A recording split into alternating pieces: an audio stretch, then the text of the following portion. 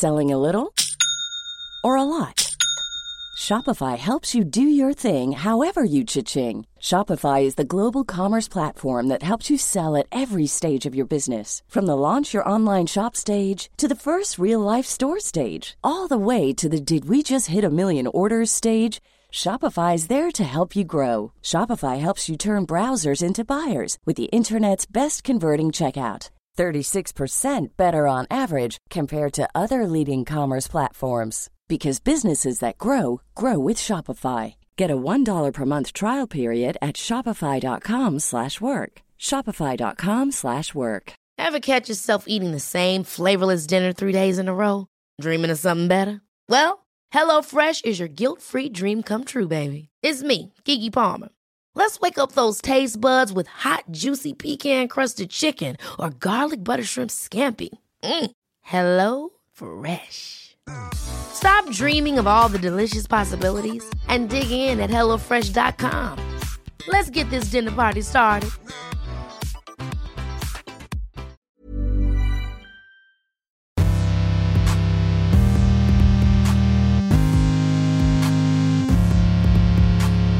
Hello and welcome to The Art Detective with me, Dr. Yanina Ramirez. I'm an Oxford art historian, a writer and a broadcaster, and I am your chief investigator of images. Every week I will be joined by a wonderful assistant, and today I'm particularly delighted to be joined by my colleague, Professor of Mathematics, and you've got this wonderful title here, Simony Professor for the Public Understanding of the Sciences. That's right. And your name is Marcus de Sotoy. Well, great to be with you. Big intro there, Marcus. Yes, big title with big expectations. Big Everyone expectations. always expects that I must know the whole of science, and here I am to explain it to you all. But now we're going to try and mix some science and art together. We are. We're going to do something radical today with Art Detective. This is something that we're both interested in, isn't it? We love this idea of kind of crossing disciplinary boundaries, pushing the understandings of where we get to within my discipline of art history, your discipline of mathematics, and where we can go with it. So we're going to have some fun today because we're talking about Jackson Pollock. And in particular, if you want to look it up, the clever people at History Hit have embedded the image into the podcast, so you can click on the link and see it. But you can also type it into your search engine, and it is called simply Number 5, and it's painted in 1948. So you can type in Pollock, Number 5, 1948. Pollock is a controversial painter for lots of reasons. Not everyone likes him, do they?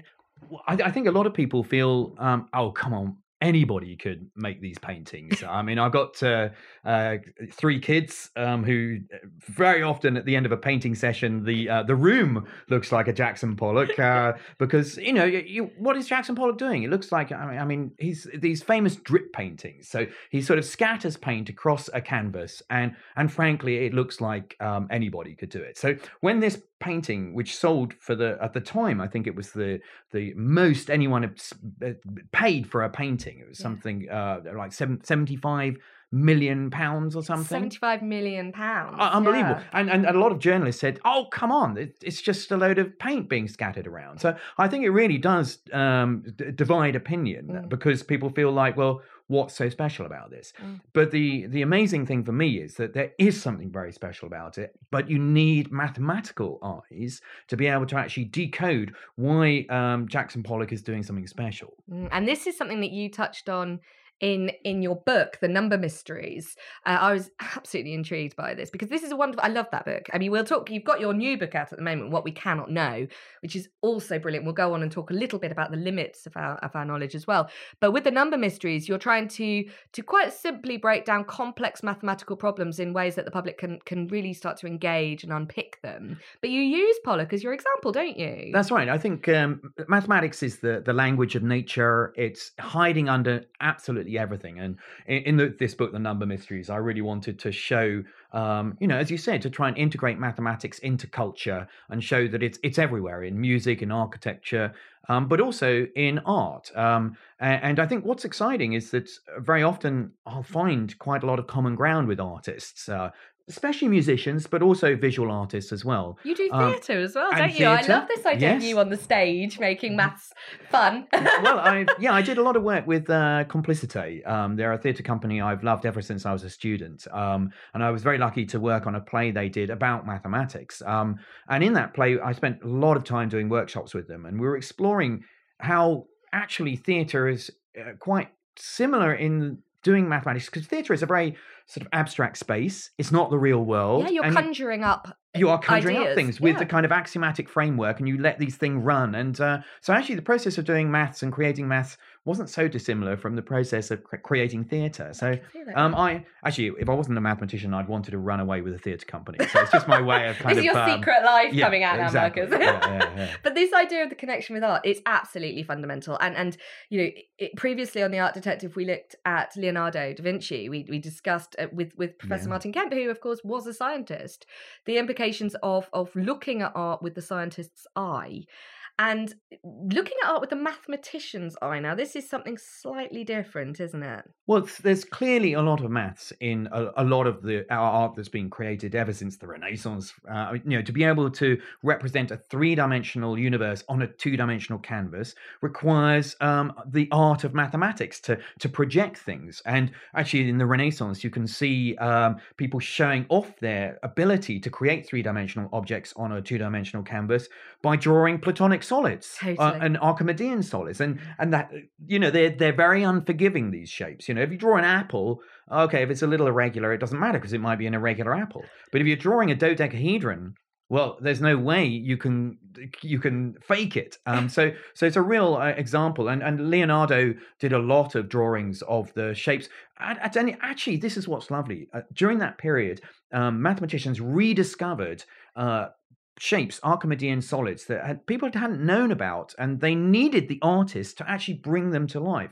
So it's not just mathematicians giving artists interesting things to draw. The artists were helping the mathematicians to recover these shapes that Archimedes had talked about. So. Well, I mean, we probably both experience this when you publish a book and you need illustrations. I suppose what we're looking at in the Renaissance is this relationship between the ideas of the mathematicians' head, what they're trying to visualize in their heads, and then the artists bringing their dexterity and their skill on paper to bear. I mean, I'm thinking now of Dürer and Melancholia with that dodecahedron in the foreground, and it's a way of them showing off their virtuosity. Pay me to do your portrait because I'm better at drawing these sorts of technical images. In Melancholia, it's interesting. It's actually not a dodecahedron. It's one of these interesting shapes which is made out of triangles and squares, I think it is, and it is one of these Archimedean solids. But yeah, there's fascinating stuff in that Dürer. I mean, there's I think a magic square as well. Magic square with all the numbers lining up, and then this complete sphere as well. That perfectly. Again, another very unforgiving object. Very unforgiving. So.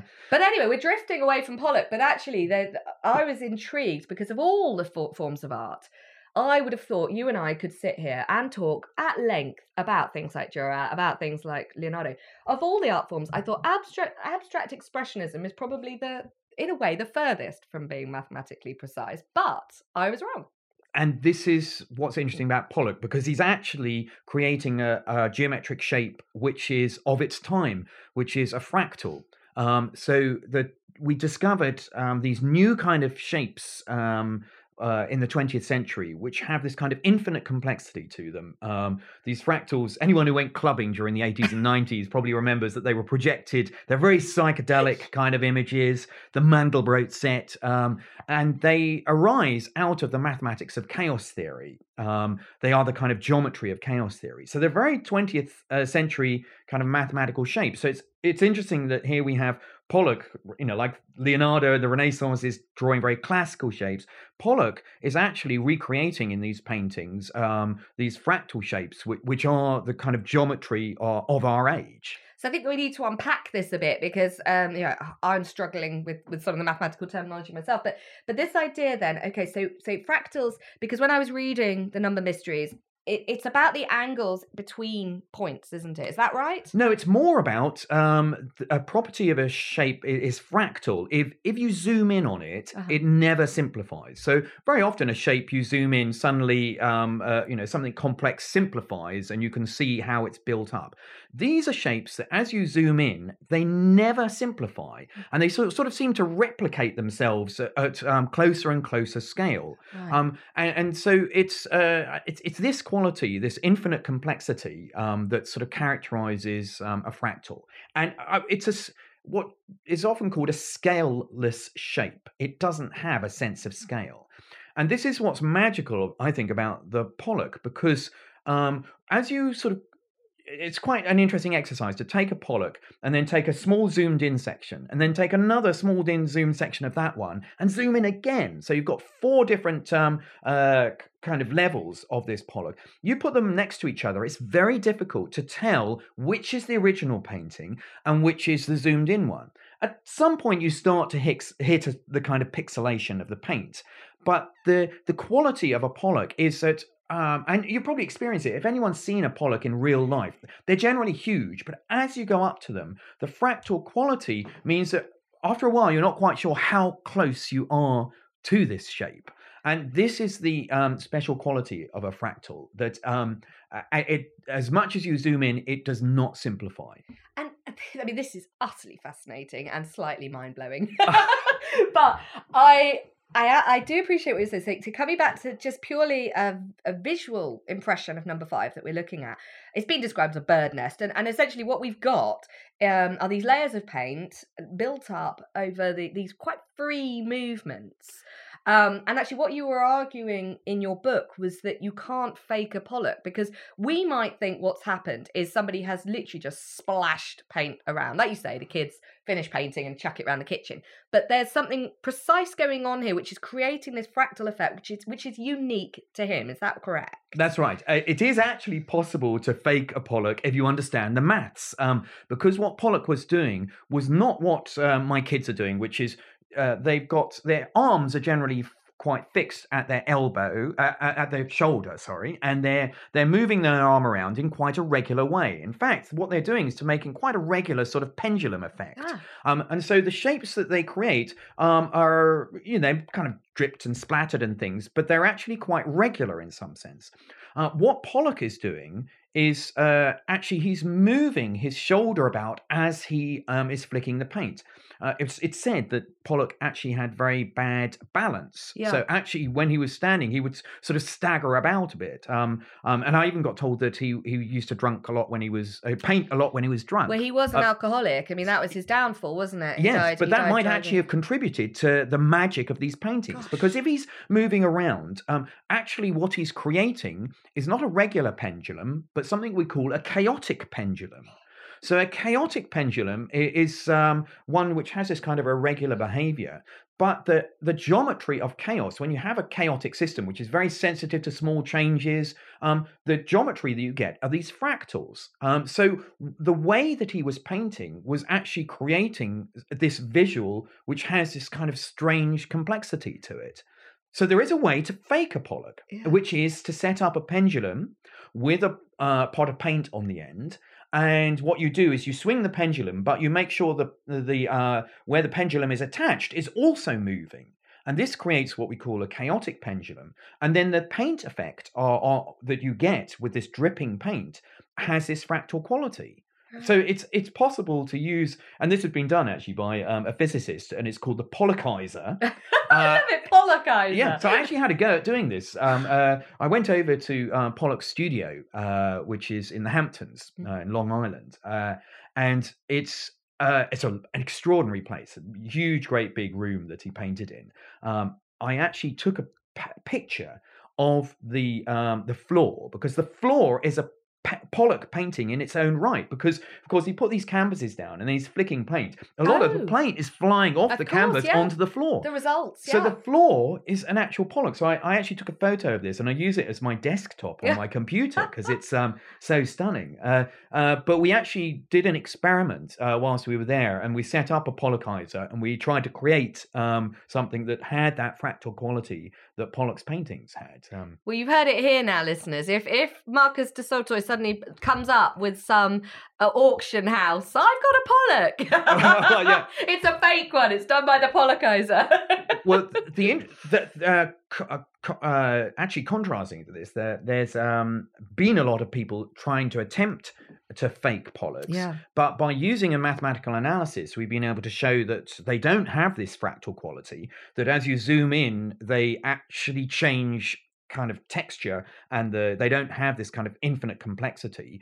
So the mathematics has been used to identify some paintings that people were trying to flog off as Pollocks as actually not Pollocks at all. This is what I've heard. There was a whole room of presumed Pollocks, and the mathematicians got to work, looked at what are the ratios? Because there was numbers that I was intrigued by, 1.5 and 1.7, and it was these sorts of ratios that allowed them to determine whether it was a Pollock or not. So there's something called a fractal dimension, So if you think about a line, that has dimension 1, but the actual canvas that Pollock is painting on, that's a 2-dimensional surface.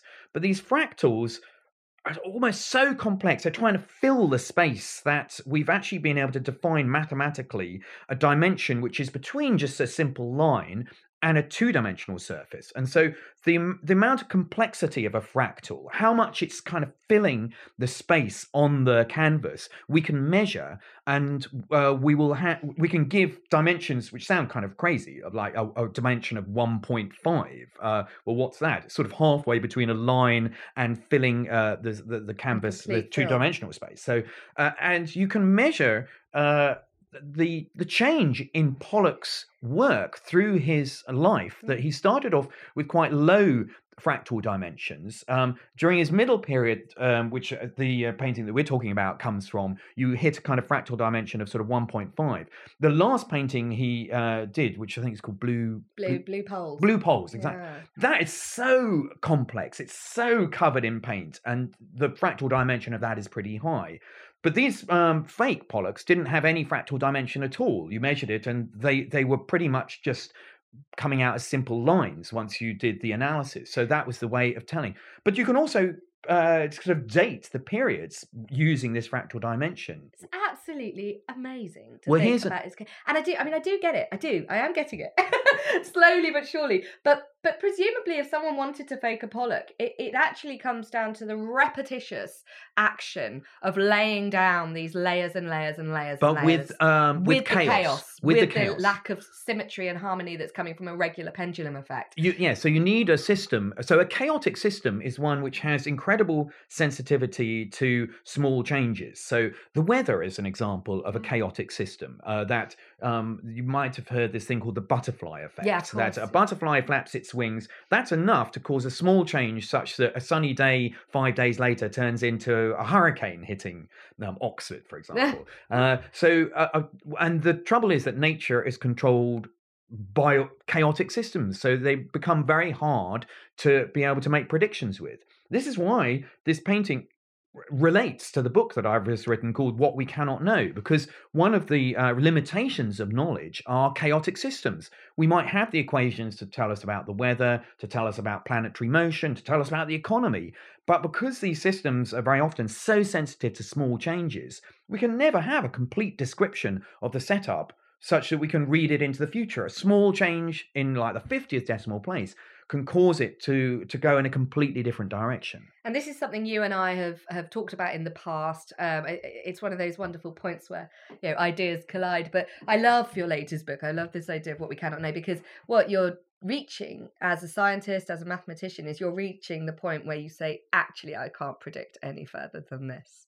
And it's in the realm of belief as much as anything else, isn't it? The unknown. Well, the unknown, exactly. It's I'd rather like the theologian who was here in Oxford, Herbert McCabe. He talked about the existence of... Oh, right, okay, yeah. A Marxist theologian. Yeah. I mean, you can't get better than that. Awesome. But Herbert McCabe talked about the idea that, well, God...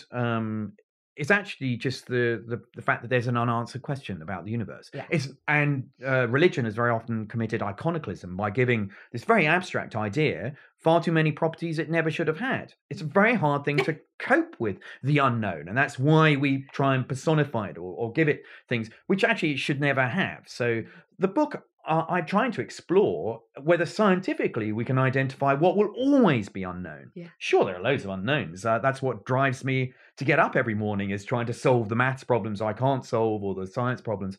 But I was interested whether there are any questions that by their nature would always remain unknowable. And chaos theory does, and these fractals actually do tell us that there are parts of the universe and part of just the world around us that, although we might know how it works, it's so sensitive that we can't use that to make much, to know what's going to happen next. To be definitive. I mean, this is I suppose, the point at which I was intrigued about talking about Pollock with you, because to me, the abstract expressionist, but Pollock in particular, represents the point at which art, for me, ceases to be something I can make sense of in a logical way and becomes something far more visceral, far more emotional and emotive, and actually quite chaotic. And yet, for you to then say, of all the painters, this is the one that works on a dense mathematical level, I found that absolutely intriguing. Well, there's another important connection here, which is to nature. Right. So I think what we're responding to when we look at a Pollock is that we're seeing an abstract representation of the natural world, because the natural world by its very nature is fractal. Yeah. And the things which grow stuff have these chaotic equations. So if you think about, I went to Pollock's studio. What's it surrounded by? Woods. Right. And the woods, it was wintertime, and those trees with the branch and smaller branches are examples of fractals. So he was looking at the natural world around him in the Hamptons, and he was representing it on the canvas. Yeah.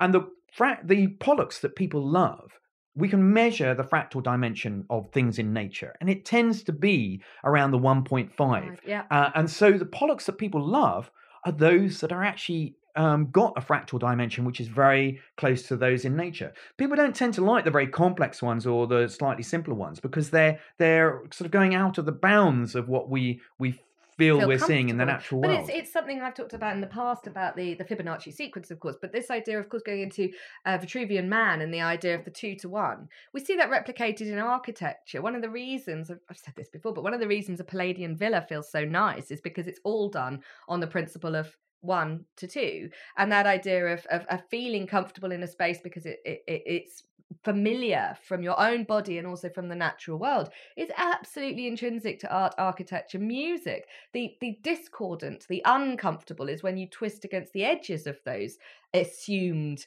proportions. A lot can happen in the next 3 years. Like a chatbot may be your new best friend. But what won't change? Needing health insurance. United Healthcare Tri-Term Medical Plans are available for these changing times. Underwritten by Golden Rule Insurance Company, they offer budget-friendly, flexible coverage for people who are in between jobs or missed open enrollment. The plans last nearly 3 years in some states, with access to a nationwide network of doctors and hospitals. So for whatever tomorrow brings, United Healthcare Tri-Term Medical Plans may be for you. Learn more at UH1.com. I'm Sandra, and I'm just the professional your small business was looking for. But you didn't hire me because you didn't use LinkedIn Jobs. LinkedIn has professionals you can't find anywhere else, including those who aren't actively looking for a new job, but might be open to the perfect role, like me. In a given month, over 70% of LinkedIn users don't visit other leading job sites. So if you're not looking on LinkedIn, you'll miss out on great candidates like Sandra. Start hiring professionals like a professional. Post your free job on linkedin.com/achieve today. Millions of people have lost weight with personalized plans from Noom. Like Evan, who can't stand salads and still lost 50 pounds. Salads generally for most people are the easy button, right? For me, that wasn't an option. I never really was a salad guy. That's just not who I am. But Noom worked for me. Get your personalized plan today at Noom.com. Real Noom user compensated to provide their story. In 4 weeks, the typical Noom user can expect to lose 1 to 2 pounds per week. Individual results may vary. And harmonies, isn't it? Yes, but I think you see people think that the Pollock is not connecting to it, but actually they are experiencing something which is highly natural, but in this abstracted sense. This actually can be used because if you want to replicate nature, I went to Pixar Animation to see them making some of their movies. All the nice trips. No, this was a real privilege to be taken, because Pixar is actually founded on the realization that if you want to replicate the natural world artificially in a film or an animation, you can use the mathematics of chaos theory and fractals to do that. That's what Pollock was doing unknowingly. I don't think he realized what he was doing had this mathematical significance, but the people in Pixar really do. They read about Mandelbrot's work on how chaos and fractals create things which have a very natural feel to them. So instead of there being animators creating all of those extraordinary backgrounds for a film like Up, if you've seen Up, it's just a wonderful story about the kid and the grandpa going off in the balloon, but they go into the jungle, and all of these jungle scenes are created by mathematical algorithms through exploiting what Pollock was doing, that you can create a very jungle, natural-like environment using an algorithm which creates a fractal. That is incredible. So the idea that, when you see all the blades of grass or the trees moving, they've just put a program in that's gone, right, replicate sort of Pollock-style fractals. That's amazing. That's so interesting. But it does make sense to me. It does. And I think there is a reason that Pollocks sell for £75 million, because there is a sense of harmony and beauty and rhythm to them that you almost can't put your finger on as a viewer, but the maths allows you to do that. It does. Because this is, we haven't even described the painting. We're halfway through. So it's 8x4 paint, resin, gloss resin paint, but it's yellows, it's browns, it's greys, it's blues. And I suppose it is described as this bird nest quality. The thing that I've always taken away from Pollock is quite how chaotic it is. So I'm intrigued to see that there is a pattern to this splashed paint. What you said something earlier, he's not aware he's doing it. So this is something that fascinates me. He's obviously creating repeated rhythms with this sort of chaotic gait. And I'm struggling still to find how that seemingly kind of random set of events creates something that is so mathematically precise. Yes, I think... Well, I think that he stumbled on a procedure which was very resonant because it had this fractal quality. It was looking very natural, but in an abstract way. But I don't think that he went into it saying, okay, well, I need to create a fractal. How do I do that? Well, I need chaos theory. But contrast that with someone like Salvador Dali. Salvador Dali exposed himself to all of these scientific ideas. I mean, he always used to say, I prefer to swim in the hot waters of science rather than the cold waters of art. That was where all of the exciting activity was happening. And you've got examples of fractals in Dali's work as well. But they're very deliberate. The Visage of War, which has a skull, and in the 3 sockets, the 2 eye sockets in the mouth, you see the skull again, and in those sockets you see. So you've got this infinite regress. It's actually an example of a fractal called a Sierpinski gasket. My goodness. Triangles, smaller triangles in smaller triangles. But it's clear that Dali knew what he was doing. He'd learned about fractals. He said, oh, well, that's a really interesting idea. Let's mix that with my kind of weird art. And you get this rather extraordinary image, which has that sense of infinity in it. Did he pull it off? Because I'm really intrigued by, if it's being done consciously, does he get the qualities correct? Well, yes, he does. But I think that it's a less interesting painting than these Pollocks, where... because most people who look at a Pollock don't know why it's so special, and that's the mystery of it. It's asking you lots of questions. Why am I finding this so fascinating? Why, as I move towards this, am I losing myself? And I don't understand how big this painting is anymore, because I'm so close, and I just don't know whether it's... I don't know how close I am. And we can now understand what that effect is. Dali, I think, sometimes is a little bit too... obvious with the kind of images that he's using. I mean, there's some great maths in Dali's work. One of the other ones I love is a 4-dimensional cube unwrapped into 3 dimensions, which he then uses to crucify Christ on. And again, he's thinking of the idea of a 4th dimension being something transcendental. If you're crucifying Christ, there's something else, and he represents that mathematically. Now, I think that works as a painting because it works as a concept, doesn't it? Yeah, the unrepresentative and imagining the transcendental. What a wonderful concept! And I like that the idea that because there's a realism to Dali, he has to use this in a different way. With Pollock, it's the anti-realism that almost gives the beauty of the chaos visual strength. And it is interesting, isn't it? What makes great art? Why Pollock survives, why that name and legend survives. I mean, he died at 44. He had a relatively short career, but there was a huge outpouring. And it is this idea that our eye and our mind are working on a level that we are not consciously in control of or aware of. I mean, is he unique in that? Is that what makes him so great, do you think? Because he's part of the abstract expressionists, isn't he? And they're all trying to kind of touch the intangible. But he does it in that particular way. It's interesting because you can set up this Pollockizer, which potentially can do the sort of painting that he was doing. But I think that he was just a master at it, and you can see the evolving practice and the evolving complexity of those paintings. So I do think that it is something that I haven't seen any other painter getting anywhere close to. For me, I often, I'm a mathematician, I'm a scientist, but I spend so much time talking to creative artists, musicians, theatre and art. And what I think we're all doing is trying to interpret the world around us, which, the natural world around us. And we all find our own different languages. Mine is the language of mathematics. Pollock, it was the language of this kind of chaotic drip painting, which again has a mathematics behind it. But a musician will be doing a different thing. But we're all trying to find ways to navigate the natural world around us. And that's why I think I so often find a resonance with a creative artist, that the structures that interest them are often the structures that I'm also working on.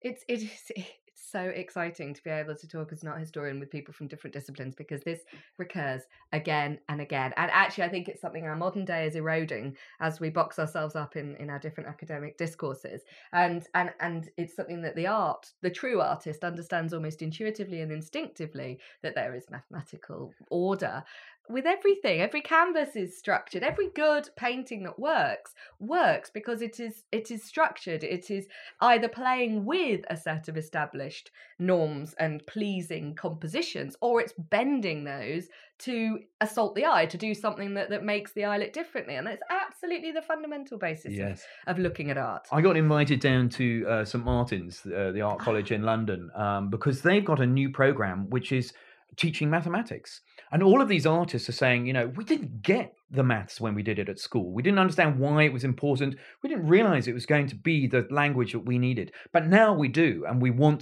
to know it. And so they've got a great course, which is just getting people to understand different sorts of geometry. It enables them to build things that they never could before, or to realize that there are structures out there that might be stimulating for their own creative endeavors. So I totally agree with you. Education system across the world has just compartmentalized education. So you go from the art class, the history class, to the maths class.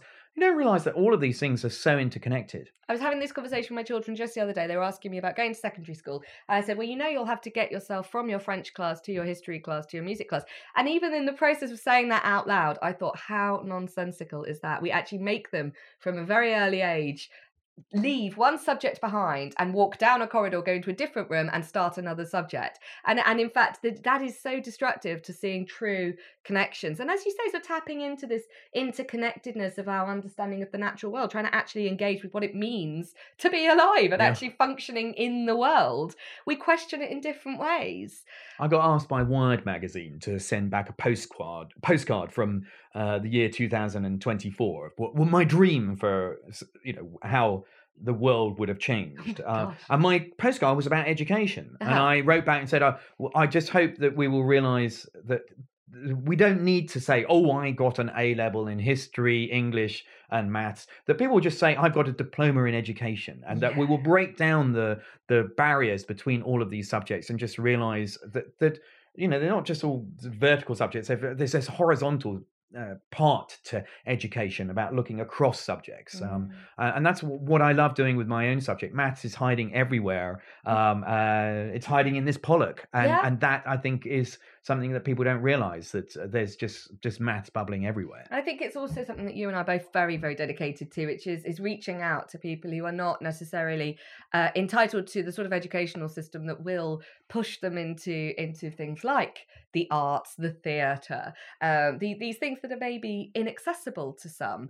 There are ways to get into all these subjects, and it's trying to find that way to connect, trying to find that way to make it comprehensible. I think you do amazing work for maths, and as somebody who I've always been all right at it, but sort of it's not been the way my mind has naturally worked. You make it make sense. I think that I have so many people come up to me and say, oh, I don't have a mathematical mind or something. I think we've all evolved to be very sensitive to pattern, to symmetry, to structure, to things which stick out as special in our natural world around us. And that is what mathematics is about. It's about structure. It's about pattern. It's about symmetry. It's not about arithmetic. No. I'm rubbish at arithmetic, but and I think that's what I do not believe that. Well, I think that most people at school, they just didn't get on with their multiplication tables. They didn't realize that actually it's kind of like the scales of our subject, but music isn't scales. Yeah, it's built out of scales, but and I think that we all have evolved a brain to be sensitive to structure because it helps us to survive. And in that word, you said arithmetic, you know, this idea of number puzzles, number work, that is, I think, what turns some people off. Some people think they're numerical learners. Some people think they're linguistic learners. I would class myself as a visual learner because I can retain visuals very clearly. But when you actually break that down and say, what am I retaining when I retain a visual? I'm mapping that image into my mind. I'm creating a very specific pattern of where all the relative pieces of this composition are, and I'm retaining that because that's what my brain can do. That is simply, I suppose, the realization of numbers in that way is what you do with a lot of your work. Well, I think that mathematicians divide into those who think visually and those who think linguistically. Yeah. And myself, I'm really somebody who likes to think of the world linguistically, interestingly. So I study symmetry, which at first sight appears to be an incredibly visual subject. Art Detective listeners, Marcus has twins, identical twins in real life, and we were just joking about the of course I have life replicating art. Identical twins. Symmetry, yes. But for me, what I try and do to understand, the visual world can be very tricky. As Descartes said, I think sense perceptions are sense deceptions. And you can often trick yourself with the visual world. So for me, what I love to do is to take the visual world into something linguistic. So the subject that I use is something called group theory, which takes something which outwardly looks very symmetrical and geometric. I change it into language. The language enables me to manipulate this thing in such ways that I find surprising consequences of these symmetrical objects that I never would have been able to know about. I can create symmetrical objects in higher dimensional space which can never be drawn on a canvas or made as a sculpture. But with this language, I can actually create a sort of visual world of the mind. But I need language to do that. So this is mathematical philosophy, and it's this sort of sense of imaginative abstraction using language up to the boundaries of its limits. I mean, I suppose this is really mind-blowing for me because I've always seen art as the sort of the non-linguistic high point, that actually when language reaches its conclusion, when a poem can tell you so much or a philosopher can write so much, the artwork cuts out all of that learnt language and gets back to the imagined and physical. I've always seen art as that higher expression, but actually what you're saying is by being linguistic, you can take things onto a philosophical level that you wouldn't have imagined in the physical world. That's true, and that's very often the visual that you're seeing, which you're finding it difficult to articulate with natural language. Maybe a mathematical language will allow that's why I think we should keep on talking, because I think I know. I think we left behind Pollock about half an hour ago here, but we're off to. I think art deep history, thoughts, the understanding of art through this language. The mathematics is the language which helps us to navigate the geometric world and the visual world, and to perhaps create ways of talking about things which our natural language cannot do. And this language of mathematics is the language of the natural world. Actually, one of the conclusions of my book is that what we cannot know is that there's so much mathematics hiding under everything. Maybe the universe is just a physicalized piece of mathematics. But the mathematics, if we come back to God, very often what motivates people's kind of belief in God is, I don't understand where all of this stuff came from. So I'm just going to call that thing God, the creator of this all. I don't know what that is, and it's an unknown. If you want a creator, it seems to me that you need something which is outside of time. And so what's outside of time? I think that mathematics is the one thing that is actually timeless. It's always there. It's about relationship and structure. And so for me, people kind of often say, oh, God's a mathematician. I would reverse that and say, no, mathematics is the God, which is the creator of all of this. So anything which we see around us, which has some sort of structure, which will include the world of art, probably has a mathematical way of looking at it. Oh dear, I mean, I'm this close to an expletive because this is just, my head's just gone.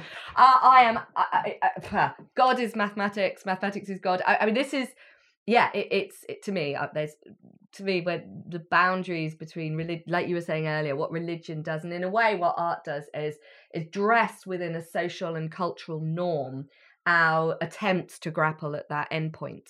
And so it might be religious art, it might be something that's trying to deal with a philosophical issue, but you can only set it within a zeitgeist. You can only use your reference points within your consciousness of where you get to. And I think we should keep talking, because I think what you've done is taken the next step beyond my idea of the subconscious being expressed within the movement of the hand into the underlying subject matter of the subconscious that's underneath all of that. So, blimey, we've started with Pollock and drip painting. We've ended up with the meaning of life. Which, of course, is the number 42. Of course it's number 42. We all know that. We've all heard our Douglas Adams. But no, this is extraordinary. I mean, we've massively overrun. But it's been brilliant. And I think the thing is that it's trying to get, for me, as going back to art and art history, it's trying to put an understanding of why great paintings work. And there is a reason that people return to Pollock again and again. And everybody says it's throwing paint on a canvas, but there is something deeper. And actually what you're getting to is that it's mathematics and potentially God. So we've gone through the whole process. Marcus, what a delight. It's been so much fun. Let's do this again. Yeah. Love to do something else. Okay. Thank you, Art Detective listeners. If you've enjoyed this, please sign up to the podcast, which is at historyhit.com/artdetective. You can follow me on Twitter. I'm Dr. Janina Ramirez. And Marcus, you're on Twitter, aren't you? Yes, I'm Marcus de Soto. Marcus de Soto. So you must find him on there, follow him, keep up with all his wonderful work at making maths fascinating and accessible. Thank you so much for doing this. Yeah, it was a pleasure. Thanks for having me on.